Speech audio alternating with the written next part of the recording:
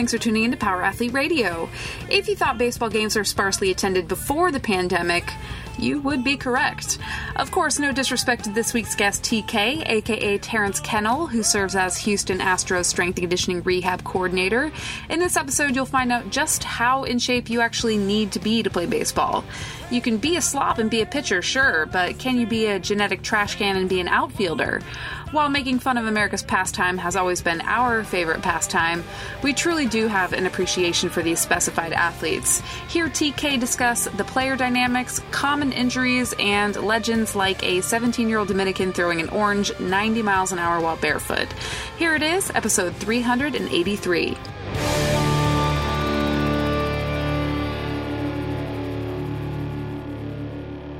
So, what you doing?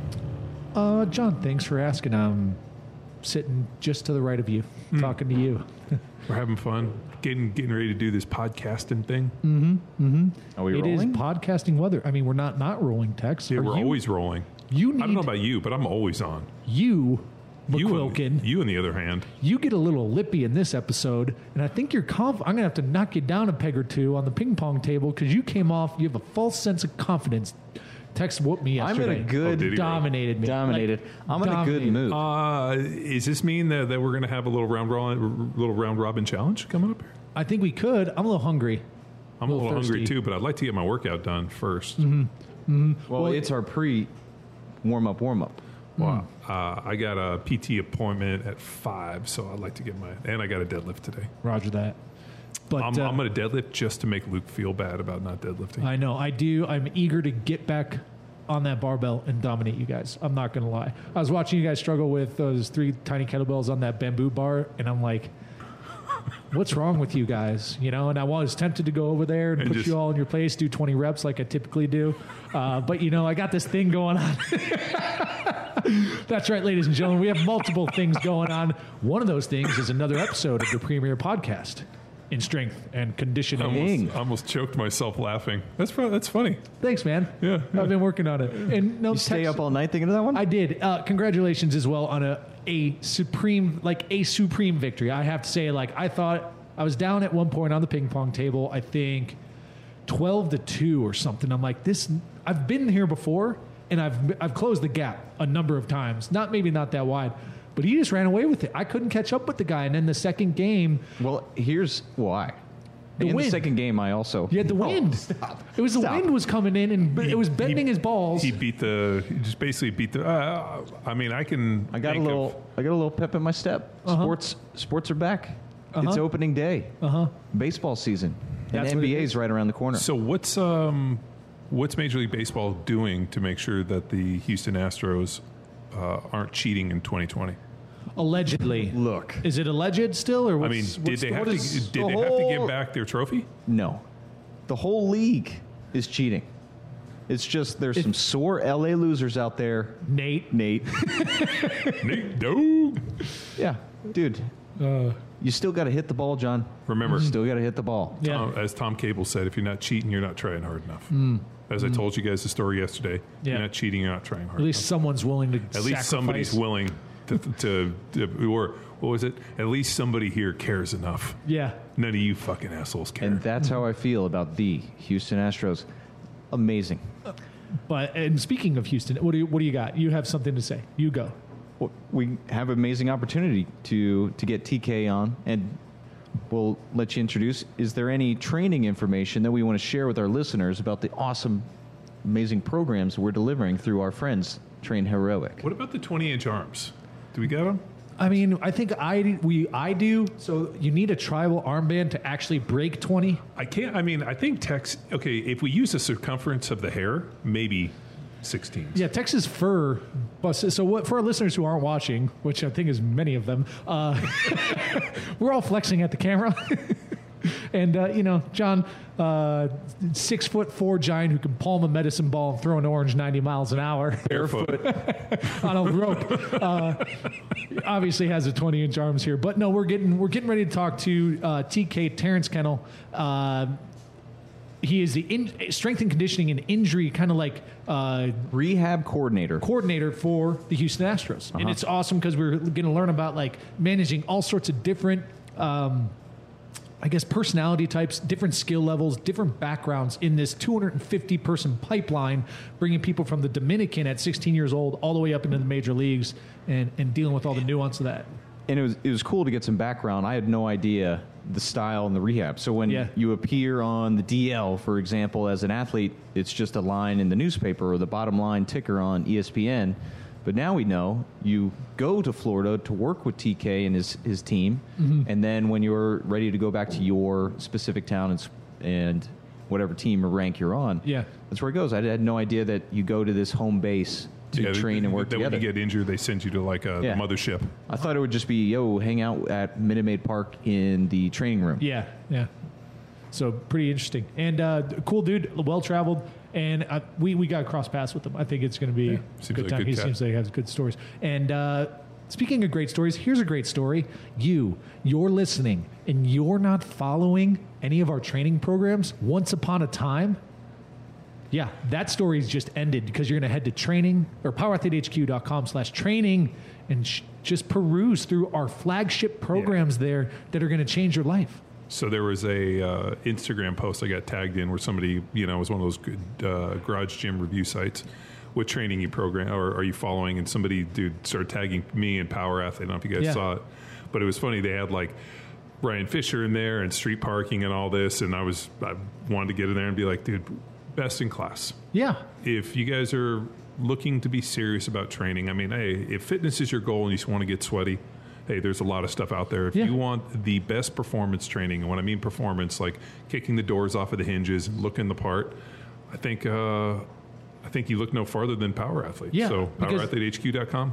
Yeah, and so what we were talking about yesterday, was it on the podcast or maybe off the podcast? You're going to be spending an hour a day training, right? Like if you want to get in pretty good shape, it's going to take an hour a day, 4 days a week. And you'll get in pretty good shape. And at least 4 hard days a week. Yeah. Like I've come to the conclusion that if you give me 4 hard days and maybe like 2 easy days and 1 day off, dude, and like sleep like at least 7 hours and not eat like an asshole. A ton of margin. Oh, yeah. Because we've seen dudes on Grindstone hitting 2 days a week with 2 easy days who are just dial everything else in outside of the gym, and they get great results. So it's like, okay, you're spending this hour doing this. You're going to go do you're going to go grab a 10-pound medicine ball and throw it at a 10-foot target 150 times and race your neighbor playing catch with yourself? No, that's a dumb way to spend your time. Why don't you spend it doing some real training instead of just exercise? Yeah. And in that way, in the event that there's some zombie apocalypse, you can stiff arm a 95-pound zombie. Or you can throw a smaller person at the zombie. Great point, John. And then sprint away from them. Yeah. Because you don't have to be the fastest of the group. You just got to be fastest than the slowest person. That's right. In order to get faster than the slowest person, you got to run fast. And that's what we do at Power Athlete. Anyways, enough of the zombie, enough of the training. But I think we could go, you know what we should do is start a podcast and just rant about this and see how long we could rant. And see if anyone listens. Well, y'all forgot to mention the 14-day free trial on training. Damn, Tex, at it again. Damn, Daniel, at it again with the woman's Vans. So, ladies and gentlemen, if you're curious, if you're curious what makes us different from what you're doing now, all it costs is a few moments to sign up, and you have access to our training in the best-in-class training app, Train Heroic, that has movement demos, skill tracking, everything you'd ever want out of a virtual coach. It's right there in the palm of your hand. And not to mention the community. Oh, yeah. Within good bros, good babes. We're all here to dominate. So get out there, powerathletehq.com/training, and find the program that's right for you. Enough about us. Let's talk to Mr. TK. Ready, set, go. Go. I'm totally unplugged. I do not follow baseball. Oh, nobody other than Tex does. Okay, so the season has been cut down to 60 games? From 142. Yeah. No, I thought it was 182, wasn't it? 62. 162, sorry. 162. 162, yeah. 142 is minor leagues. Ah. That's right, 162. Well, hey, TK, my name is Luke. Nice to meet Luke, you, man. John. Tex, hello. How's it going, guys? I honestly think this is probably a good thing for baseball. Oh, yeah? Yeah, I think a shorter season will. I think it'll add more value to the games. I think you lose a lot of people and fans with so many games, because the first month and a half, there's just so many teams. There's a lot of day games being played, and people are just kind of like, I'll tune in. I'll tune in like summertime. I'll wait till July. or even for like me, I didn't even start watching baseball until the fall. I mean, it was just because it didn't get exciting. But I also think, and I asked somebody about this once, some of the Yankee players, I'm like, why do you guys have so many games? And their response was stats. Because people that follow baseball are obsessed with stats. And then like a huge thing of these baseball historians is presenting years to compare against, like this team versus this, and they have to be able to prepare it over the course of like decades and years and hundreds of years. So more data, more accurate? Well, no, but but like if all of a sudden they take 2020 and they say, okay, these guys only had 60 games versus these guys that had 162 games. Then they can't compare these seasons anymore, and they can't compare it across the board. So that was like one of their reasons, and I was like, that's a terrible reason. That's like, but the same thing happened to the NFL with fantasy football. Now I feel like the NFL is doing things. They just added a game.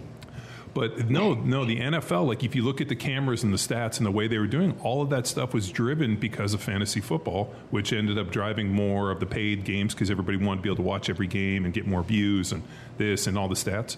So, I mean, it's pretty amazing that like stats and, drove baseball, but also fantasy football drove football. Did I ever tell you that I coached Pee Wee football? One of the kids I coached in Pee Wee football. Let me rephrase that. His dad owns the trademarks for fantasy. Insert the sport. Well, there's a 30 for 30. I don't know if you've seen it, TK, but the guys that invented fantasy baseball, like they called it rotisserie baseball or something.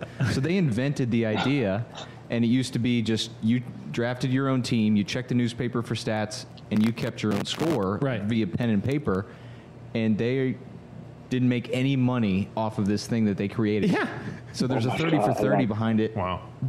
Yeah, $1 billion industry. Yeah, this dude, I forget where he went to school, but he dropped out of school because he created some logistics software that UPS bought for $300,000, right? And he used all that money to buy these trademarks, and then now is like, untouchable. Well, I guess this is also 15 years ago, and it's possible that this isn't the exact truth. So if I do get fact checked on this, tell me, listeners, because I've been telling this story for the past 15 years. Remember what Bob Welborn used to say, never let the truth get in the way of a good story. Okay, yeah, Callie, edit out that last part then. So, but hey, TK, I guess thanks for jumping on the call, man. And I know Tex kind of just hit you last second over social, right? Yeah, last week. Was he sliding into your DMs? What did he send you? Did he send you any weird pictures?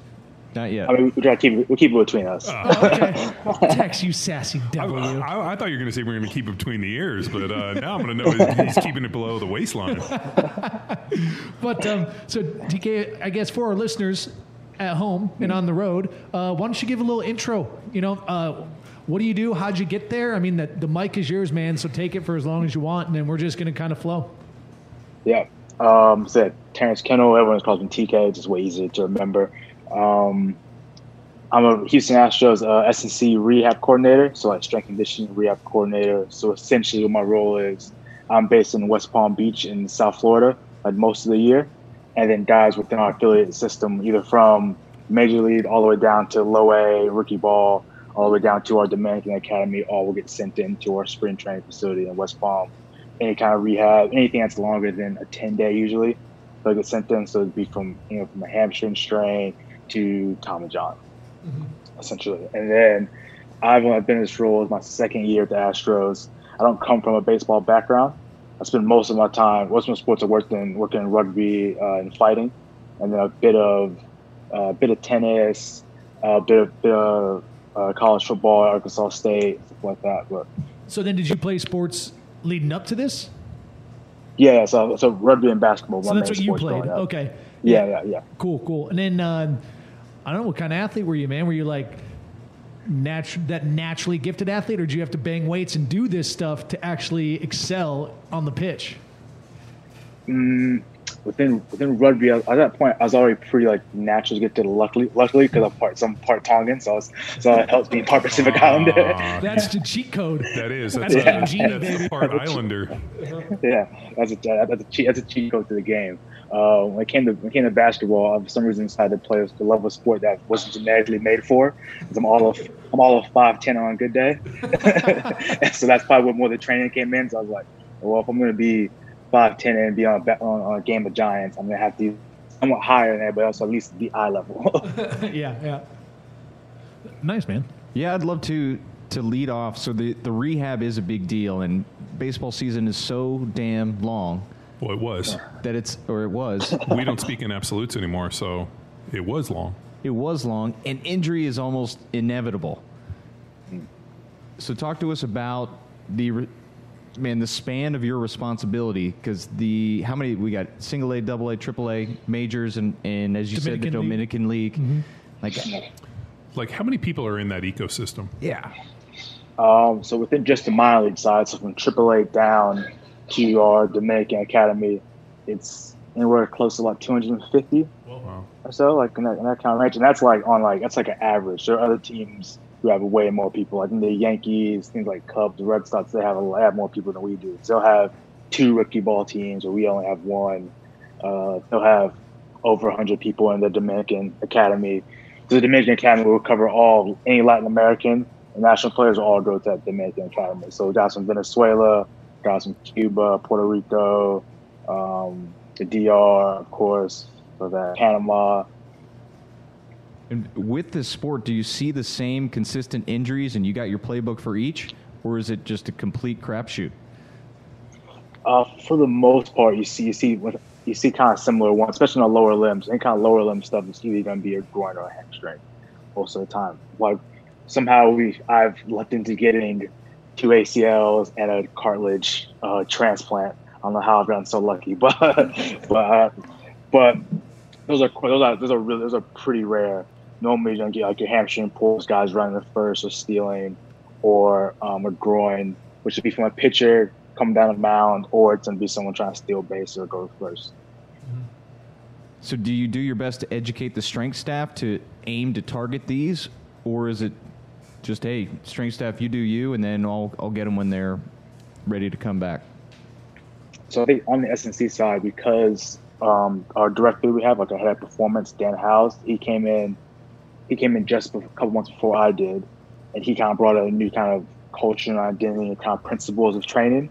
As before, the principles weren't as laid out in the foundation of like just the basic movements like squat, hinge, push, pull. Like it's okay to lift weights. It's okay to be strong. Like it's actually a good thing. Adding things like jumps and plyometrics has helped a ton to like guys' training just overall being more robust. And then on the same side of our like Latin American guys and the older guys, having some tiers of training. So we got like our foundational group, which is our younger guys out of high school, some guys who come straight out of college. Obviously, like your Latin American guys who sign at 16. Then you have that development tier of guys who they've beaten that basic criteria, and now they're in more that development range of like, now we're like getting stronger and more powerful. And then once they've hit some of those criteria we have for that, they then go to that more specialized kind of style of training, where it's more like kind of SPP kind of model of training for the majority of their sessions, especially in season spring training when we have them the longest. Because we don't see them for 4 to 5 months after September if they're a minor league guy. If they're a major league guy from October, then when we're finished on the playoffs, we don't see them again until spring training or just before spring training, except for a few guys who may stay around or come in. But most of the guys have their own outside training. And so we just use all that time to get them stronger and more powerful, some speed work as well. So do a lot, try to get speed within at least 2 times every like 10 days or so. And so some of those things have added a lot of help from there. Guys are generally more robust to handle a season because now it's very basic in that way, but it's been novel to them because some of them haven't necessarily had that the last 3, 4, 5 years. Maybe they've been in minor leagues or in a major league side. Some of them haven't had it really at all because they've always just been a master at their sport. So, like, I have 2 questions, and like, in how good a shape do you really need to be to play Major League Baseball as a major league athlete? I mean, it's such a skill. Which dependent. position? I know. There's outfield, infield is essentially the split, right? And then pitcher, which you can just be a slob, which is fine. But let's say, so is that really the split? Is it outfield, infield, pitcher, like kind of that pitch catch position? Like what are some of the benchmarks some of these guys have? And then as you improve that, does it drastically improve performance? So some of the and the goes out the level of fitness is more minimal. We're more about maximal output. So Right. like if the maximal outputs are higher, it's going to help that kind of sub-max level.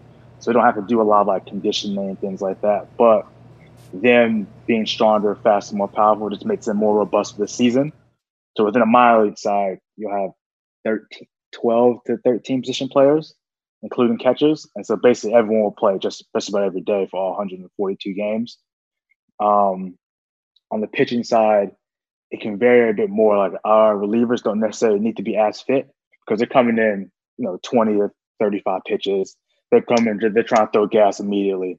As opposed to like our starters need a bit more fitness, more for that recovery between outings. So they're going to be every 5 or 6 day rotation. Ideally you want them to go 6 innings at least to save your bullpen, but they can go 7 up for intensity throughout the game. Like that's ideal. So like an example, our pitching coach always uses guys like when we had Cole and we had like Verlander, like they'll throw, they throw 95 in inning 3, but in inning 7, 8, they're throwing 98, 99. And that ability to ramp up control, we think some of our research kind of showing greater like a road base a guy can have, potentially has a chance of them maybe to recover better between outings, slightly better between pitches. But we've taken away some of the old adage of guys can just run all the time. Because I think old baseball idea for pitchers like running poles and shit like that. It's just like that's just meaningless, doing mindless work. And so we added things like adding a watt bike so guys can get off their feet because there's so much load going through their knee, through their leg coming down a mound, and just getting a super low level aerobic work. So similar to like a Charlie Francis high-low model is what we kind of run for pitchers and position players. You're either running fast or you're doing recovery runs. Don't want to get stuck in that no man's land. It is. Oh man. God bless you. Bless you. So dusty in here. I already said it once. I'm not going to say it again. I'm sorry. Well, I don't need you to bless me. I'm already blessed. I always had this like interesting idea. Then you brought it up actually as a perfect transition. That idea of like a Charlie Francis model. Is it similar with pitchers? Like I know that they obviously throw off speed pitches and they have like a whole barrage in their arsenal to throw. But like when it comes to like throwing fastballs, are they always throwing as over like 100% on intensity? So like if you look at like how many pitches, is it kind of similar to that Charlie Francis where they have X amount of like 100% max gas pitches, and then there is probably some other pitches that they kind of periodize into it and kind of that like let's say almost like a tempo. Like I'm really interested in like how they train their arms. It just can't be fucking mash their foot to the pedal every fucking throw. They would just, or maybe that's how the young guys do coming up, and that's why so many guys get hurt. But is there some periodization in terms of the throwing? I think on our throwing side, with our pitching staff, they've done a pretty good job of educating some of their guys and like, hey, like every we call it throwing programs, which is like a throwing practice. Like every day you can't be trying to throw 100. Also, because the person you're throwing to is another pitcher, and like you ask them to catch 100-mile-an-hours. And so that's just been most of the time working on like more off speed and like location stuff than throwing program, because that's like your lower intensity. And then just every now and then like touch it and feel 97, 98. But ideally, anything of that kind of stuff we'll do on a mound. So it's not as much stress on the elbow, but them trying to throw on flat ground that hard. And also you have a catcher there as opposed to having another pitcher who's 90 feet away from you trying to catch a 100-mile-per-hour fastball. Is it something like I've always kind of wondered a little bit on like some of the throwing stuff. I mean, it's got to be like almost like a certain level of flexibility, but like almost like a stiffness within the tendons and the ligaments to be able to generate that much force. So like because of it's probably a certain individual and a certain type of individual that can throw like that. Does that make them more prone to certain injuries where like you're like, hey man, like these are the prerequisites you need to be able to throw 100 miles an hour, and because of that, here's the almost like the pier getting eroded from underneath, but because this is the type of athlete they are. Some of it, like we started to categorize it a bit where like we'll have their pitchers do like almost like muscle dominant, and once we're like tendon elastic dominant, and like they'll produce the way they produce force would be different. So some of those guys who are more elastic will be bit taller, much stiffer, like you almost recognize them off the back. Like in the sprinty point of view, you think like a Carl Lewis or Usain Bolt, like long limb, thin calves, like those kind of guys. And some of their training away from throwing will be very like isometric and eccentric dominant, because it'll be those things that they struggle with producing force at, because they are just doing short coupling cycle and just being able to throw really hard, really fast, and have less of like a knee bend and a hip bend. So the training would be basically kind of the opposite, to kind of help protect them, if you will. And then on the muscle dominant guys, they're going to be deeper angles. They need more time to reduce that force and the throw is hard. And some of the training will be to help bring them up, will be some of that more elastic things like pogos or short coupling stuff, some depth jumps, maybe more elastic med ball work towards like catch and shot throw, stuff like that. That's how we kind of like differentiate between the two. Because there are some guys who like they may throw the same velo, but like the way they produce it is the exact opposite. Oh, so if is it fair to say that like somebody comes in with a fair amount of like physical talent, like they can throw a fastball, and then there's like kind of the training to almost like protect them or allow them to have longevity to be able to kind of throw it, because it's like, man, if you throw like that 5 times, you're probably not going to have a shoulder anymore. But then it becomes like some technique in that. So there's actually a lot of science. Like I played baseball when I was a kid, but it wasn't my sport. So and all the guys I know, it kind of looks like one of those sports that you just either inherently can do it or you can't. And it doesn't always appear to be like, hey, like I was here, and because of the training and the skills and the opportunity, I was able to build myself into a player. Yeah, I think a big factor is on the genetic side. I think when you think of guys, and I did the Dominican used to come out who are just elite of elite, and it seems like they were just born ready to play baseball. I think some of that is just the culture of Dominican, and the most popular sport is baseball in the country. So you're getting your most elite athletes are playing ball. This is the way out for them to make runs. So as well, so like baseball is not our most popular sport anymore. So like our best athletes tend to lean towards football or going basketball. And so I think if almost you flipped it the other way, you probably almost see more guys who are like genetically gifted or just more elite athletes playing baseball in that sense. Like I have an outfitter in rehab now who like out of high school, he had like Big Ten offers to play receiver at just about every Big Ten school. He's from Michigan, and baseball. And because he's just a freak of nature, like he dunked a basketball at 14. He called it alley-oop. He was like 6 feet tall at 14. That same injury that Kevin Ware did, played for Duke, shin exploded. He did the same thing at 14 years old, dunking a basketball. What? Because he's just a freak of nature. Wow.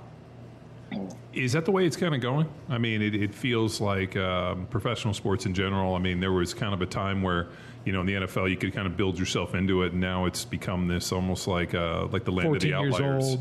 Yeah, I mean, it's like, the NBA is probably the greatest example of this, where, I mean, I was watching some clips of these like 14, 15-year-old kids, and I'm like, how old are they? Like they look like grown men. The one kid was like 6'9" at 15 and was like killing dudes.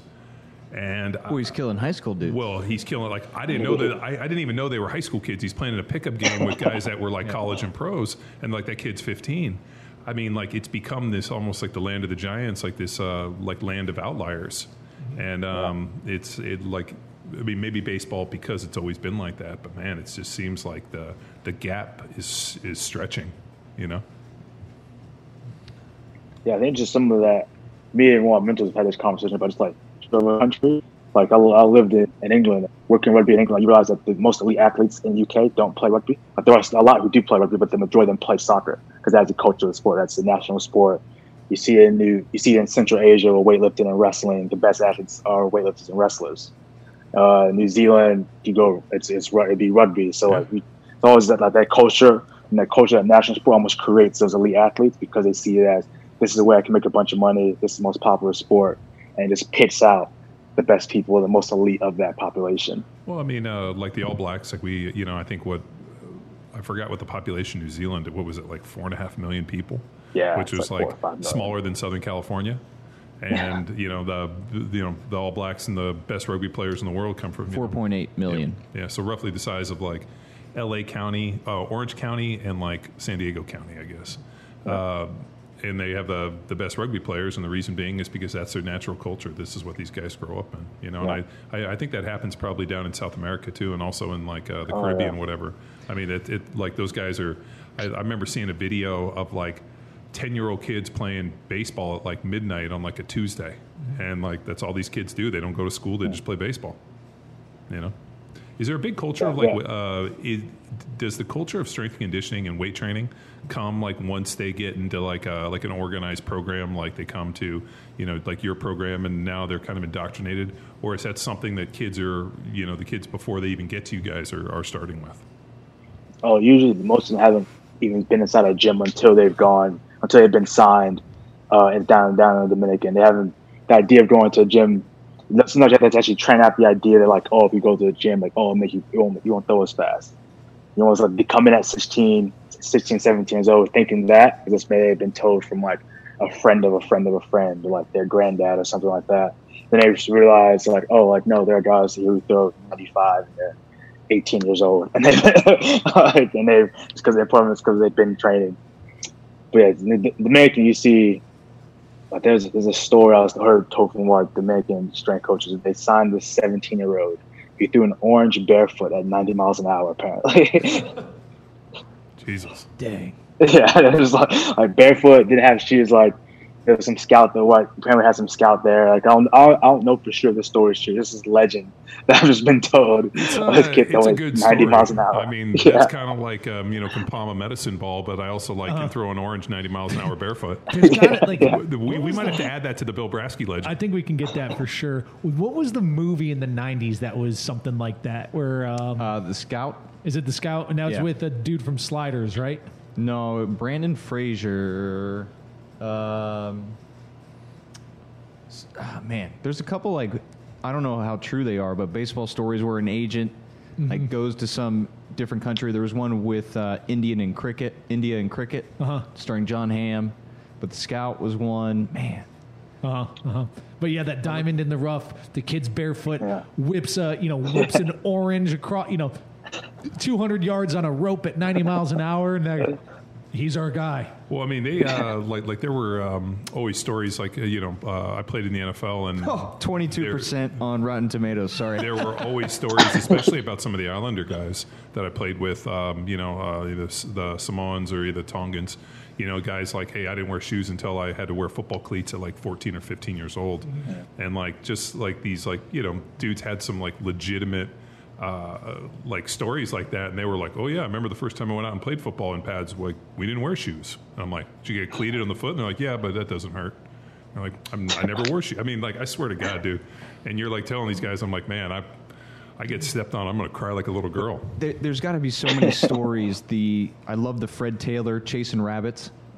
Sports Illustrated did that feature about the NFL running backs from his community. There's got to be so many stories like the outlier spark. At the time, it was like 5 out of the 32 running backs that were starting in the NFL grew up within that little town chasing rabbits. That story still gives me goosebumps. Yeah, it's pretty cool. Apparently, it's 100% a thing. Like one of the first things I asked them moved down to South, West Palm was like, I need to find someone who knows anything about these small country towns. And in Florida with people chasing rabbits, they're like, yeah, it's 100% a thing. People still do. Oh yeah. Well, the way the story goes, and the story I love is the dude shows up in that little town to figure out he was a sports writer, why all these NFL running backs are from that area, and he sees these kids running, he follows them, and they take off, and they come back with the rabbits, and he's talking with the kids. All of a sudden, it starts to get dark. All these cars pull up, and it's their dads, their uncles, their brothers, all the older dudes are getting out, and they're pulling out wads of cash, and they start betting. And he's like, as soon as I saw the money come out and you saw the intensity of these dudes, now all of a sudden you realized it. And when they asked Fred Taylor, what's it like playing in the NFL? He's just chasing rabbits. Yeah. Holy shit. That to me, it as a parent and as you get older, you kind of try to set environments, and I'm sure you do this as a strength coach. You set the environment in such a way that this is what you want to have come out. And, unfortunately, a lot of people look at it you got to break a lot of eggs to make an omelet. But, it's cool. I wonder, and especially in your situation, how do you set the environment up so that, you don't break a lot of eggs, but yet you can still make a really good omelet? I think a big one that's in that environment is having set, not mantras, but set parameters of these are our standards. These are things we want to do every day. So, and we want to be competitive, and having that idea of competition helps a lot, especially when the last 2 years we've added some things to their training that a lot of them weren't used to. They hadn't done speed was a big one. Like teaching guys that like it's okay to sprint and not be going from home to first. Like teaching them that, and so making everything competitive and posting scores on a board, stuff like that. Guys, we were catapult units as well, like in training and in game. So being able to post like this guy was the fastest today, and someone being like, "Oh fuck that!" I'm faster than him. And I'm like, prove it. Oh man, or charting on the hitting side, like looking at guys' exit velocity. So a big one for our pitching players is like, we want you to hit the ball as far and as hard as possible every single time. Every time you contact, like try to send it 500 feet. Like, and so our hitting coach would tell guys like, or post who had the highest exit velo from the game the night before. And we had this one dude was massive. He like 6'4", 265. His highest exit velo he's ever recorded is like 120. The only person higher is John Carlos Stanton at 122 or something like that. But every time someone would beat him, everyone would be so hyped in like the clubhouse and in the locker room about it. They'd be like, "Oh, I hit a ball 115 today, or I hit a ball 110." Like, "Oh, gee, only hit a ball 108," stuff like that. So like creating that kind of competitive environment, like just sparked so much more. Just so they're already elite, like they know they're good at the sport. And they all have the same goal of making to major leagues. So like, let's just make things really competitive and feed into that. How much of it is like, do some of these guys just kind of need permission? Like you were saying, you're allowed to sprint a distance that's not home to first. Like you should be sprinting these different distances. And they're just like, they're in this system and culture from such a young age where it's like, you're hitting the same routine. It's a sport that's full of history. Man, why is this word escaping me? But Dogma. Opportunity? No. Dogma. All these fucking donkeys, like the same routines over and over again. Superstition. Nomar? Well, yeah. Well, it's dogma and routine because you got to remember. I mean, we've been like professional baseball since the 1800s. So like all these dads and these kids and these it's like we see the same thing in boxing. Like why? Why do boxers 100%. Do road work? Well, it's right. Free throws and because basketball. Their granddads did, or their trainers did road work, and their fathers did road work, and everybody does road work because that's what you do. So it's like the same thing in baseball, right? I imagine like if free throw allows you to zone in, like Jason Kidd would blow a kiss to his daughter in the stands, where you see Nomar just reset his gloves to get to get your mind right and focused in on. Because I don't know what it's like to only see this micro speck going faster than your human eye can track and then sending it 500 feet. But I guess it's kind of looping back, TK, back to the question. Do these young kids come in like with this preconceived dogma or superstition that you got to shake out, and then like kind of just you're slowly granting permission to break out of this thing so that they are getting, I guess, into different behavioral patterns to help them get to the league, which, like you said, man, that's everybody's dream. Get a start and get set for life, right? Some of it depends on like the environment they come from. So our guys who are like Latin American guys is actually tends to be much easier because they come in at 15, 16 years old, and like the staff and stuff down there are a de facto like family in a way. So like they trust them, and like that's been like embedded into who they are. So like they may come in and their idea of training, like they have no problem wanting to train hard at that point. Yeah. In college, it can go either way from guys who come from college, because they either come from a spot where like they were pampered, they were the best. They're the best things ever happened to that school. They didn't have to do anything because they were the star player. So like, but to come in and kind of like get them to understand, like, hey, we're trying to make you even better. Like what worked in college isn't going to work here. Like it's just not. And sometimes you get that sometimes from high school guys. You get the case of he was drafted out of high school. He was the best in the world the high school's ever seen, stuff like that. Like, and so in their mind, it's always been easy. And so now that they come to the bottom, like, hey, like you're gonna fail. Like there's someone who is maybe younger than you or maybe older than you who's seen everything you have and more from a pitching side, and like they're not afraid of it. As opposed to like when you were 16 years old and you were on the mound, everyone who stepped in the box was terrified of you. Mm-hmm. As opposed to like now they're not gonna experience that. So coming in and getting to understand that from the get-go and understand like, hey, you're going to fail at some point. Whether you may dominate rookie ball and get to full season in low A or high A and struggle, or you may even dominate all the way to get to double A. then you get a double A, and now you're playing some guys who have been in the big leagues before, and they're trying to get back and stuff like that. And like they're not afraid of anything you have to throw, or as a hitter, like they're not afraid. Like the pitcher on the mound is not afraid of you at all. There's no second. He has no idea who you are. He does not care. He's trying to strike you out and get back to the big leagues if he hasn't been there already.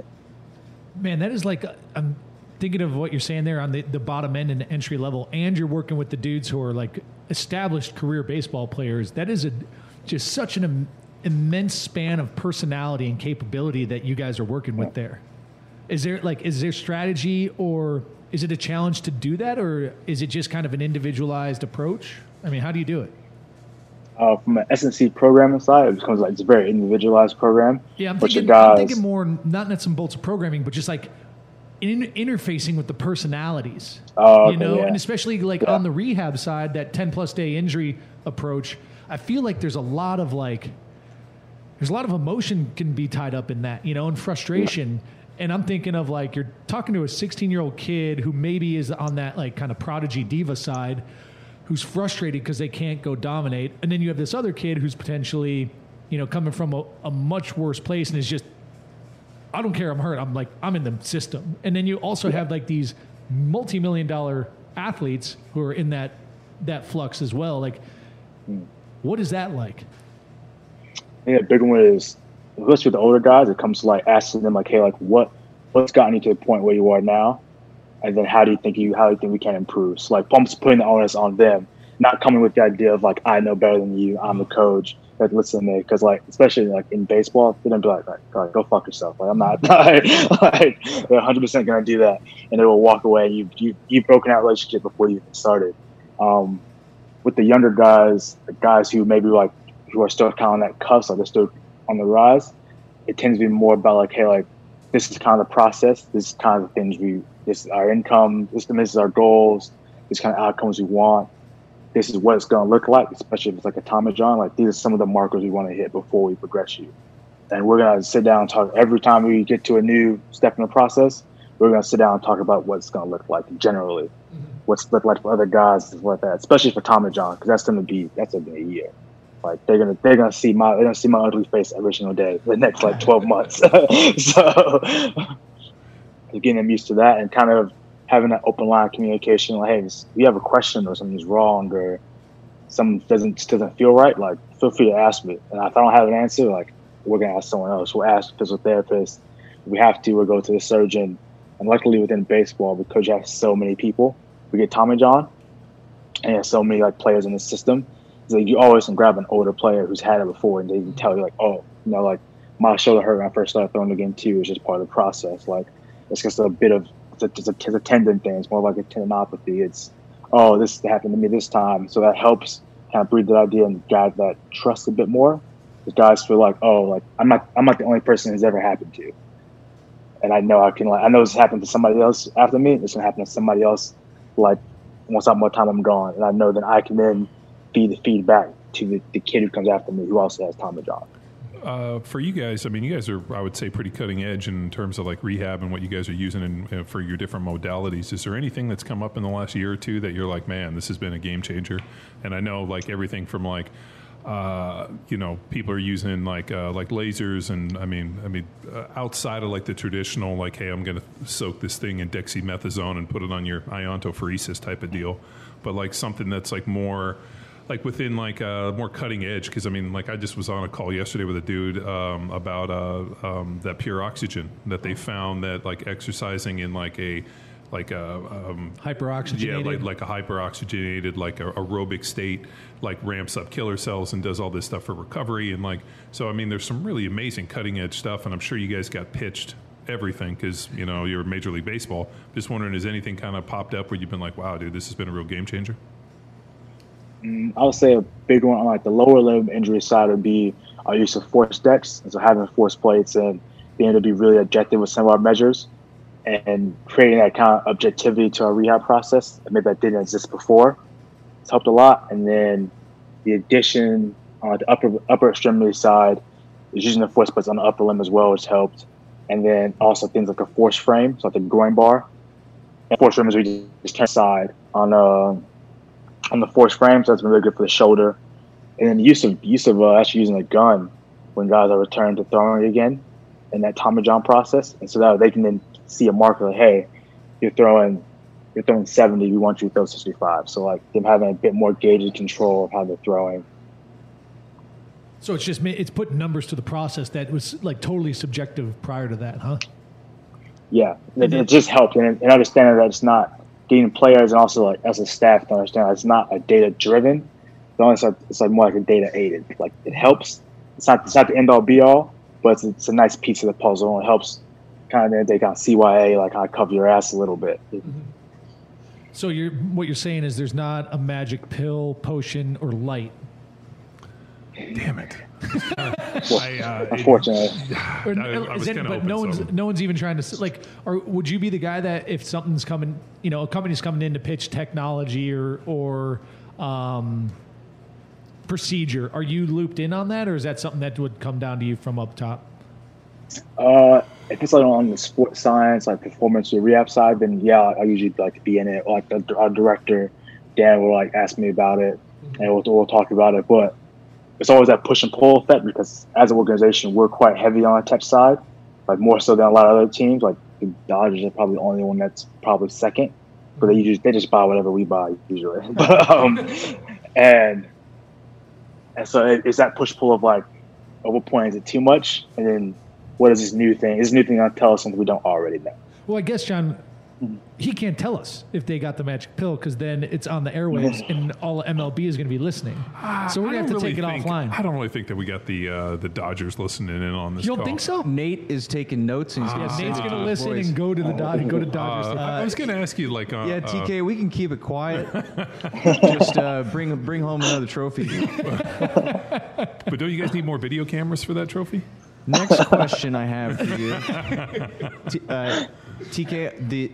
We talked about individual mental return from injury. What about the team dynamic mentally, and how can you help prepare an athlete? Because as you mentioned, the different experiences. You got the young kids that are from the Dominican that don't speak English, and then you got the multi-million-dollar player, and you got the farm system kids. You got this whole melting pot of personality, experience, languages, cultures, all thrown into the mix for a team. So what is it like to help build and put all these guys on the same page as you've observed and also been a part of when they are working with you in Florida? Big on rehab side is having that like kind of team identity. Is that somewhat we're going to do this year? We're going to get like custom shirt to say that team rehab on it, just because I think it'd be hilarious. And then it's kind of little things like we do gym sessions together as a group. Like even some guys have done before. It's like, no, you're gonna wait. Like there's 17 other people. Like, and then we do warm-ups as a group, so everyone comes out to do warm-ups. Some of those little things kind of force guys to be a bit of a team within that setting, and also because they all gonna see each other every single day. They're all gonna be in a training room at the same time. They're all dealing with the same ATs and PTs every day. And so they're also put in the same locker room, unless they're like an older big league guy, like they may have their own like locker room on the other side of the complex. But everyone else that's not like a big league guy, then like they're all gonna be in the same locker room as well. So it's kind of forces them to like you might as well get along because you're gonna eat breakfast together, lunch together, you're gonna stay in a hotel together. So some of those things definitely help, and then not having the standards we set, it's the same standard across the board. So whether someone's coming from AAA and got hurt, whether someone's coming from the Dominican and got hurt, it's like if the standard is if it's 10 a.m., you have to be in the training room. I don't care who you are, I'm going to say something to you. And I think that's something that you get respect on both ends. So then guys and the older guys don't feel like, oh, like this guy gets special treatment, and younger guys don't feel like, oh, like how come I can't break rules? He got some break rules. Right. And so I think having that kind of clear standard of expectation like helps a lot. And then also same thing goes with staff. Like I told guys like if I'm late for some reason, like y'all can make fun of me and call me out about it too. Like 100%. How I mean, is it frequent at all that some of these big league older dudes want to just like they'll go slum it with the young guys? Kind of be the mentor, or is it more of a burden? As a lot of our older guys, like talk to, and we'll hang out and kind of mentor a bit some younger guys, whether it be rehab or not rehab. Even within spring training, you'll see like older guys talking to some younger guys, whether it be in the cage, out in the field, between like a drill or something like that. So that's always really helpful. Like, example, we got this year in spring training, we had one minor league guy. It was his first year in big league camp this year. And then we got an all-star player, full-time all-star, won a World Series. He told me the story before things closed down. He goes, "Yeah, it was on our second day," and he just comes up to me and asks me, "Oh, what's your plan for today?" And he's like, "I didn't have an answer." And they told him like every day you should have a plan as a player. I was like, "So remember that. So next time you come out here tomorrow, that's something you don't." I've heard stories of other organizations where it's like they're in separate buildings, they don't interact at all. And it's very, very common apparently.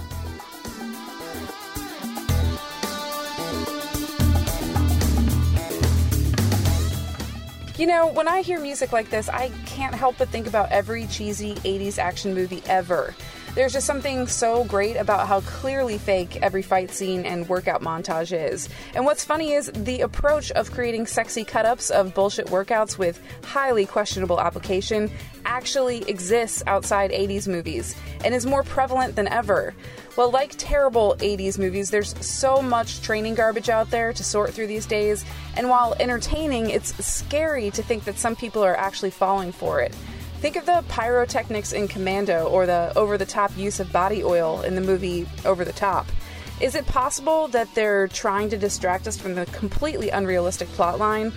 Kind of like a sexy-looking program with virtually no performance transfer? This is exactly why Power Athlete has been battling the bullshit for over a decade. The research, testing, and retesting that the coaches at Power Athlete HQ have done to create athletic training programs like Field Strong and Bedrock is unparalleled. We chose to further refine our templates to create Grindstone, Jack Street, Lean Enable, and Hammer because we know that specific goals require specific stimuli. Okay, here's where the shameless plug comes in. A lot of work goes into developing the absolute best program and user experience possible. Just ask our partners at Train Heroic, who have been with us every step of the way and are equally dedicated to empowering your performance as we are. They are relentless when it comes to ensuring that your journey to self-improvement is propelled by the absolute best technology. When you join a Power Athlete program on Train Heroic, the first thing you should do is take a giant sigh of relief. Seriously, because now you're in the hands of founder and 10-year NFL veteran John Welborn and his team of world-class coaches. And for less than $1 a day, you've just become part of a community of like-minded folks who all want the same thing: performance. And if this whole 80s movie metaphor thing makes no sense to you because you were born after 1990, simply substitute Star Wars Episodes 1 through 3. Who has the time or the patience for an all-show, no-go imposter program? Head to powerathletehq.com/training to empower your performance today. Now back to the show. I mean, this is unique to professional sports, right? Major League Baseball on that whole farm system in the Dominican League, all the way up through that pipeline where it's like. I think Major League, or I think soccer, maybe not here in the U.S., but soccer in Europe has a similar deal. Okay. Yeah, soccer. Yeah, that's right. What about rugby? We've had Nick Winkelman on a couple times, and he's shared his rugby system where you get these kids, teenagers, similar to soccer. So how does our baseball system that we have change and differ from your experience with the rugby sport of rugby? Within rugby in the UK, and Ireland's a bit more centralized in the way like Nick and them have it's a bit more centralized. In the UK, it's not as centralized, but every team will have every professional team will have an academy team, but it's just not as big of a system. It's not as incredibly funded as opposed to the time I spent at Fulham, which is a professional soccer team in England. They have an extensive academy system, just like on the baseball side. So you have your senior team, your under 23s, your under 18s, under 16s, all the way down to under 10s. Mm-hmm. And they'll all be in one big training ground most of the time. How long were you in overseas working with those guys? 2 years. Yeah, and whereabouts? I was in London the whole time. I was in Southwest London. You have a good time? Oh, I loved it. Yeah. I should go back. I go back pretty much every off season now. Oh yeah. I'll travel Europe a bit too. Drink too much. Yeah, man. So one of the guys that works with us is out of Manchester. We've been out there a couple times when we were doing seminars. Tex, did we go to London? We did, yeah. Yeah. And I think we were just there for a day or something, or traveling through. But yeah, I twisted your arm to tour around, like with the Shard Tower, and drink some. Big Ben kids, Big Ben. We saw Big Ben from the Shard, and that famous little bridge. I don't know what's called, London Bridge, maybe. London Bridge, yeah. Did you go into the Tower of London? Did you do that tour? We topped the Shard and saw Buckingham Palace. So we saw it all from the top, and we're like, we're good. Any of this. I just remember traffic. I remember being really disappointed at traffic. And yes, we were navigating the subway system. We're like confused and getting lost. Oh, and I it's remember in that. our technically native language. Yeah. And then there was these different foreigner groups. We were just jealous at their ability to like look at a map and like know where to go. Yeah, we were we're lost. Worthless American tourists. I mean, ugh. I mean, at least like so we spent some time in Korea too, and I think it was shortly after. I still live in Korea. Oh, really? Seoul? Yeah, I lived in Seoul. I lived on Yongsan military base when it was there. My mom was in the army for 22 years. Oh, okay. Damn. Because moved all over the place. Itaewon. We went. Yeah. Spent some time in there. Itaewon, yeah.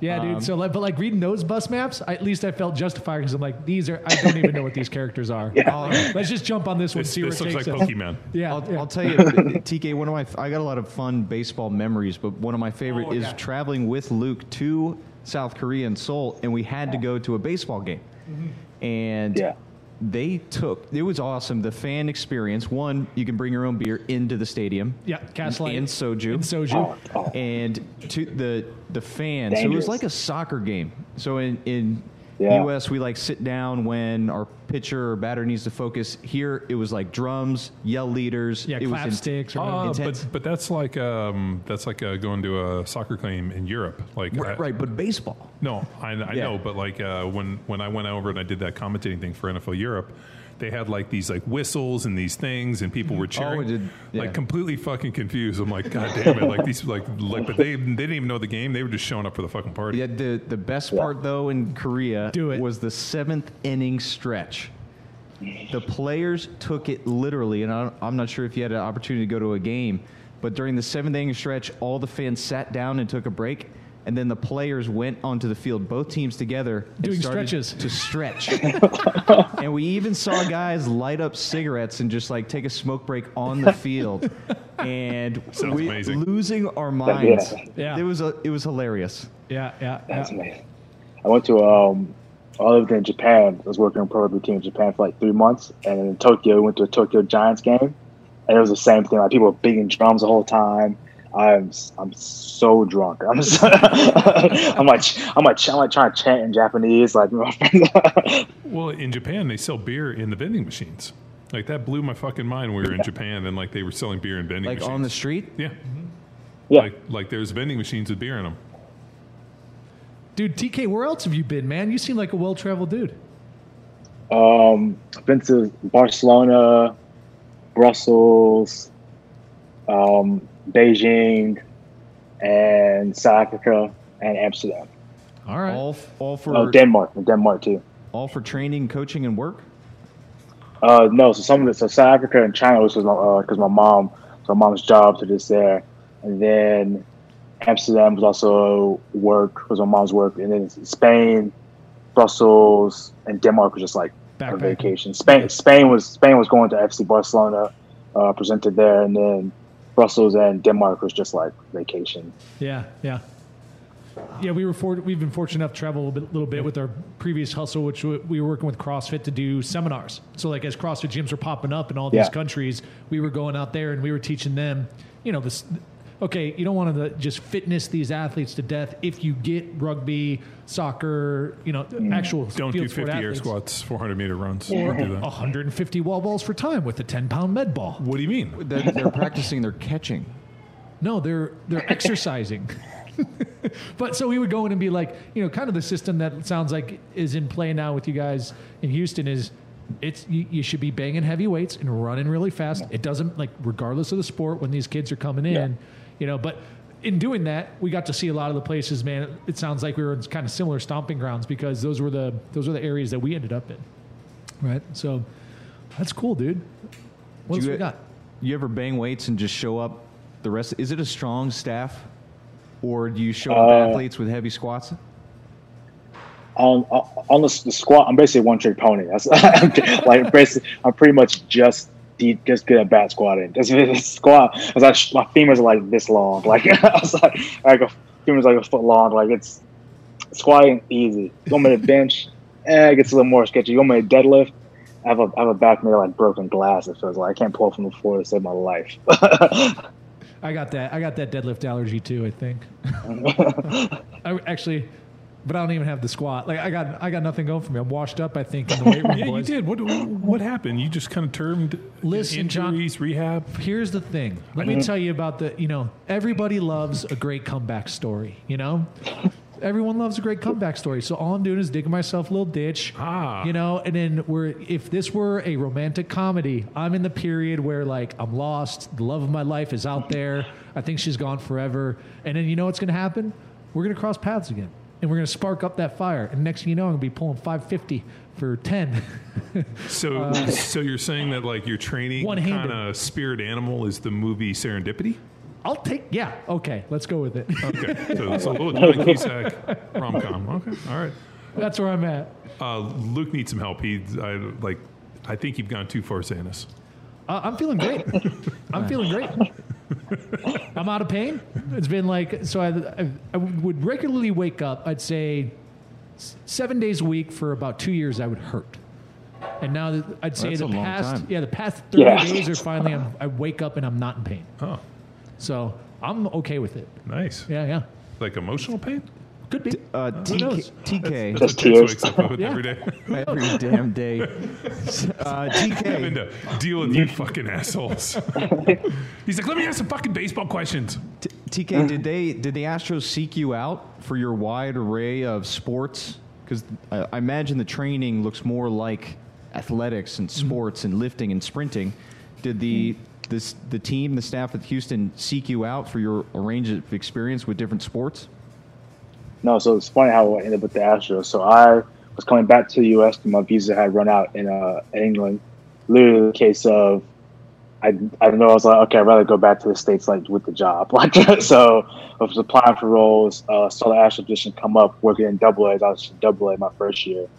And I was like, I have zero baseball experience. I haven't watched a baseball game in years. I was like, but kind of fuck it. Like, worst they can say is no. So I applied. I went through the whole month-long process of it, like different tasks, like do a video, coach a speed session. I think my background in training and coaching had definitely helped a lot because I knew Director Down and just come in like maybe 6 or 7 months before that. And so he was going that way and changing the way things had been done before. And so it was almost like a right timing kind of thing because I was coming in with some of that background already of like coaching speed sessions and just general training. Like we can lift heavy, jump high, run fast, and no one explode. And so I think that kind of helped. And it was just right place, right time, like stars aligned essentially to get me kind of through the process of getting the job. So what kind of research did you deep dive to understand the dynamics of baseball? Tommy John rehab. What are some examples of things that you deep dove? Tommy John said Conte Sports Therapy, I think is the company's name. So look at some of their stuff. Looking at shoulder health, like IR, ER, strength, like deceleration of the arm. They're throwing some pelvic rotation work with that stuff done by Zach Decken at TCU. With a lot of his work and look at some Cressy stuff as well. And then also I downloaded MLB games from YouTube and watched them on the entire plane ride back to the States. Nice. I was like, best way for me to learn, I was like, just to look at it as much as possible and fully understand all the moving parts that are occurring on in a baseball game, essentially. Yeah. Epic. We'll travel. Got a couple training questions, very popular questions among youth. Specialization. So I want to go a couple routes. First, specialization. What do the Astros look like? Do you have multi-sport athletes, or do you have baseball players? And do you see any problem with specialization based off where it leads to the professional level? We as an organization, I would say, have more. Right, even on pitching side, actually, I have a decent amount of like multi-sport athletes, but I go back and forth on the organization. Some of it's a high skill sport like a baseball. Sometimes it's better specialized from a skill perspective, but I think when you get the idea like multi-sport, it's like they're elite athlete, like they probably play every sport because they were the best athlete. Every coach wanted a piece of them. So I kind of go back and forth. I say as an org, we're probably 60-40, like 60% of our guys are like specialized, just play baseball their entire life. The other 40%, it's just the American players, obviously, because the Latin guys basically all just play baseball. Yeah. And the other 40% is probably more guys who play multiple sports. So we have one pitcher, he has like a 40-inch vertical, and he's like 5'10". Sign me up. Send it. So you got like a basketball court at the facility, or opportunities for other guys to get out of their comfort zone, a pool? I wish we had a pool. We do have a basketball goal, though. We have a basketball goal. And we have some like toy footballs. So what that is, I got Frisbees as well. Man, imagine. Like as a training tool, just kind of get them thrown differently. Sometimes we'll do like ultimate Frisbee as like part of a warm up. Okay. Into like a warm up, something like that. So it's fun. Guys like it. Yeah. Everyone gets super competitive all of a sudden once the ultimate Frisbee. Yeah. Man, it's Yeah. fun. Then the Tommy John question. So a few years back when John Smoltz was inducted into the Hall of Fame, he made it a point of his Hall of Fame speech to call out parents who were making selective surgeries for their youth pitchers to get Tommy John.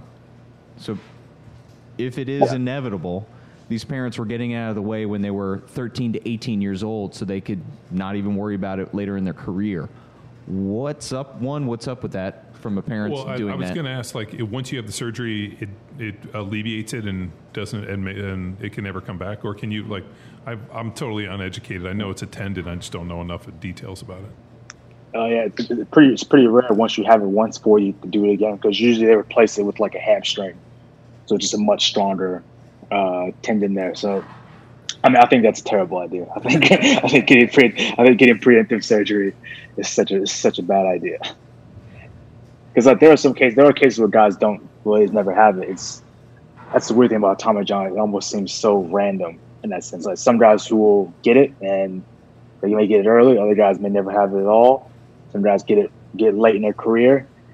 I think if you had to choose, ideally you want guys to get it in that like early to mid stage of their career, so they're not missing out on big league time. But if they get it in the big leagues, nothing you can really do about it beforehand. Is it like is it the throwing motion, or is it something like, is it a volume issue? Is it mechanics? Like what, because you said some people never get it, or is it just fucking luck of the draw?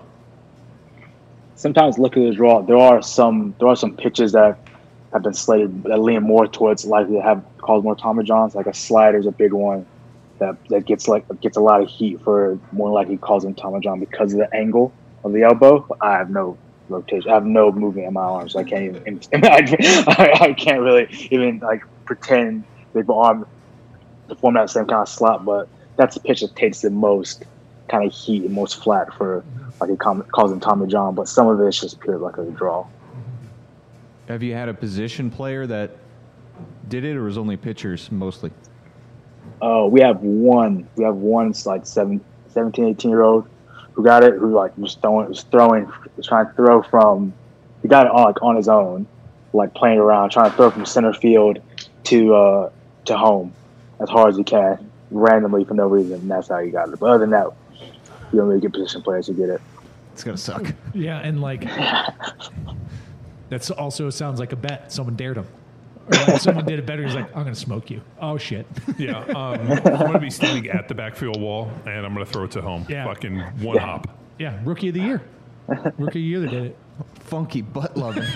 Oh, what was that kid's name? I can't. God, that's one of my favorite movies. Really? Yeah, dude. You put that on a favorite list? I thought it was so funny for the fact that, like, who was the weird dude with the mustache? The dude from Home Alone. Yeah. Yeah. What's his name? I don't know. The Wet Bandit. Yeah. Sticky Bandits. No, Wet Bandits. started, but then they were Sticky Bandits in Home Alone 2, I think. Okay. TK, you know what we're talking about here at all, or is this good? All right. Well, you're off traveling the world going to baseball games in Japan while we were watching Home Alone. Yeah. And Rookie of the Year. Do baseball players like acknowledge baseball movies, or is it just for us saps in the stands?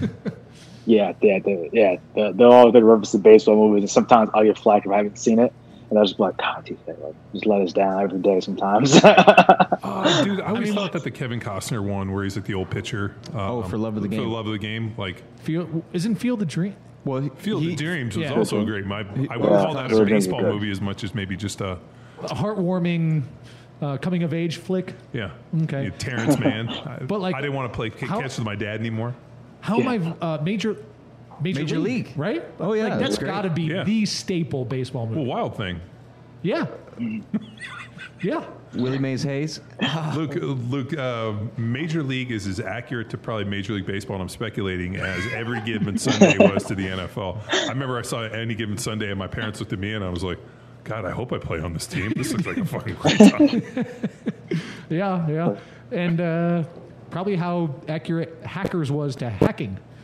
Are you calling yourself a hacker? No, I'm just saying. Oh, he's a hack, John. Oh, What? Are you jamming me what up? does that mean? Are you sent Burn Ban off? Do you know what you've done? Oh, Do you know what you have done? You're going out of town next week, and we're recording. Oh, you're going to bring down you're going to have to get a binding resolution from the United Nations to keep us off your ass. TK, next question. Dear Lord, forgive him for what he's done. I got to ask about training feet. So we've had a couple amazing podiatrists, foot doctors, Dr. Emily Splitschall on, and really enlightened us on a lot of key things that we can integrate and add to our training. So we have some friends that were formerly in professional baseball in the coaching ranks and strength ranks and rehab ranks, and they said feet is not acknowledged during their time, and this is several years ago. So I'm curious, has this made its way into training and rehab? We're focusing on developing arches and foot strength and so on. To be candid, like, not really. We've talked about it here and there, but the hardest part is like finding where it can fit amongst other things in training. Like, that's like the biggest issue with it. Like, trying to want to tick all these other boxes first, and then add on top of like something like doing more stuff like the foot, trying to develop arch, or even like heel raise. I like heel raise stuff, but I don't necessarily do it with guys without the shoes on. I usually we'll keep the shoes on just from like a liability kind of point of view and things like that. But that's the hardest part we found with foot stuff, was just finding a time and a place to like implement it within training. Yeah. If you were to, so now on that point, if you were to organize almost a hierarchy of things to focus on, what's number 1 and 2 and 3 and down towards where feet is, you don't have that opportunity or time? Some would depend on the level. So we'll also start from like, if they're like a specialized in guy, it'll be more like power, repeat power, jump, speed, more in that end, like throwing med balls. And then secondary to that would be them working on like strength, and then just go down the line of like movement, like movement, mobility. If that's like an issue at all for them, then to like feet will probably fall into that kind of realm. There's 3 tiers of it, and if it's a development guy, the bottom tiers will stay the same, but they'll flip flop strength and speed. So speed and power become secondary, because for them, they'll see increases in speed and power, just the fact they'll get stronger. Yeah. And then for our foundational guys, it'd be more bracing, general control, body weight. So some of our foundational like kind of capacity and strength stuff is simple, like push-up testing, plank testing, alternating limb lift assessments and stuff like that. Inverted rows with just body weight. And like, can you control your body weight first before we add a barbell on your back? Because if we can get you pretty strong before we do that stuff, then like let's ride that till the wheel falls off eventually, and then we'll add on more load, so we can constantly kind of progress and steadily kind of increase, as opposed to throwing kind of like too much stimulus too soon, so we can never go backwards from it. Nice. Couple COVID questions. Ooh. So you began spring training and it was business as usual, and then we're hit with this one, I don't even know how long it's been, but do you remember they Years. closed the bars for St. Patrick's Day? okay, man. Those bastards. It was a dark day in Texas, TK. So March 17th is when everything shut down here. Well, that's officially the way I remember it because we could not go to the bars for St. Patrick's Day, which is like the first St. Patrick's Day I've missed. Like, dude, I was undefeated on St. Patrick's Day for like years. I had a great time down here. Yeah, it was fine. Watch Boondock Saints. Yeah, but we Drank a didn't bunch have of any Guinness. fucking bouncers to fight. Like, we had no- Nate was pushing you around. I don't know why you didn't. now I know you're high. So we had this span, and Verlander's facing off tomorrow. What kind of things did you do to make sure he maintained his peak throughout this? Did you go into a little off season, but then you also didn't know how long this would last? So what was your mindset and approach, or your take on players? You don't have to speak to an individual, but in preparation and making sure they peaked when they're ready. Essentially, we kind of treated it like an off season, but we kind of just went backwards. Like, hey, like we'll wind down a bit and we'll slowly just ramp back up. So really, our assumption was nothing will happen by May. But like worst case scenario, we had kind of idea was like late June, obviously extended to late July, but that was kind of, so then once we got to that end of May, and like the May period when we started more like a preseason, and like now we're starting to ramp back up. We can add in some more intense training, add a bit more like running for, especially for our position players, getting like any kind of conditioning to do, speed and things like that. And then from a throwing side, tracking the pitchers throwing, like almost like in acute chronics, like our major league assistant strength coach, he handles all the pitchers. And so basically what he's done is made like an acute chronic sheet, and he was like tracking their throwing load. And they would just report into him like, oh, I threw off a mound today, I threw 30 pitches, stuff like that. Just having a running sheet on Excel that he made for that. Just that way you had some idea of where guys were. And then there were cases of guys who they were places they were living at, or they went back home and they were in full lockdown, couldn't even like go to a park or throw or anything like that. Maybe their back wasn't big. You just had to take. It's got to need a bit longer because he hasn't thrown in maybe 2 months. Mm-hmm. That's never happened. It hasn't happened to him since a year ago. So like, let's take that time, and we know let's build him all the way back up really slowly.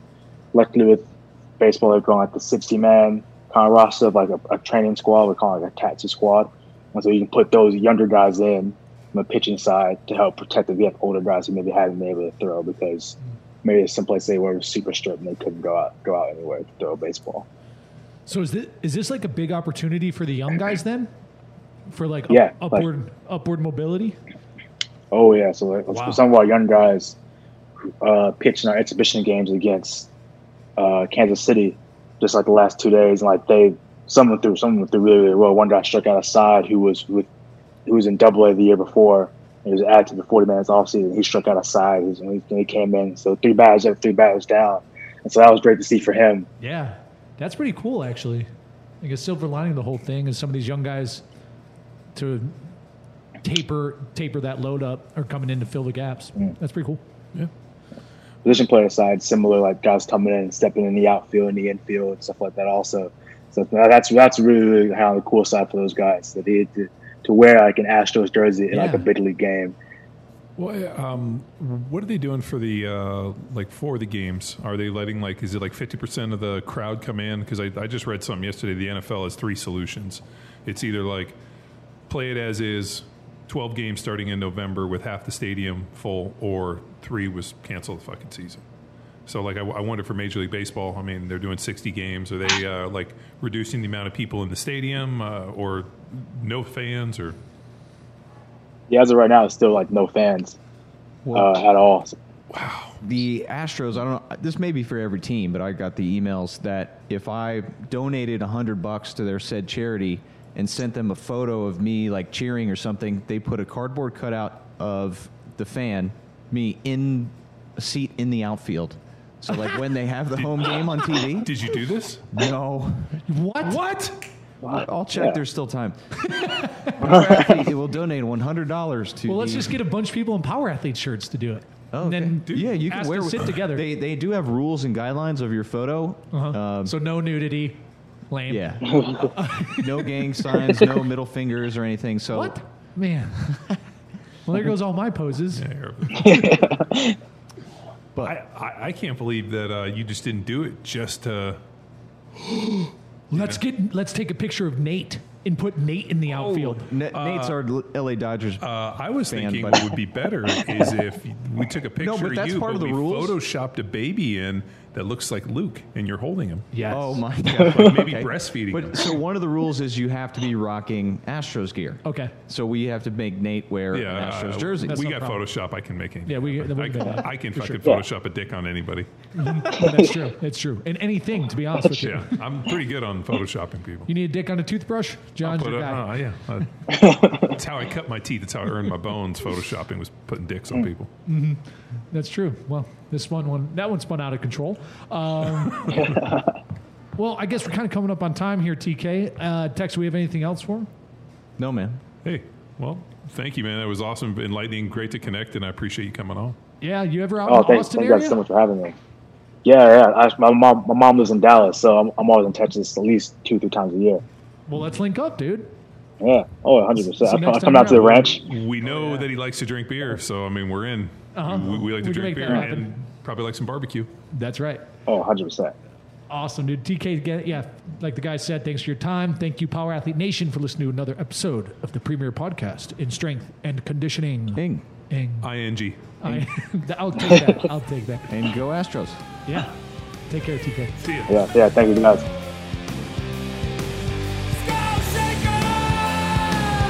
Now it's time for you to empower your performance. You can follow TK on Instagram under the handle @TKennelFizzPrep. And before we say a goodbye, here is a bit of the show that didn't quite make it into our conversation with TK.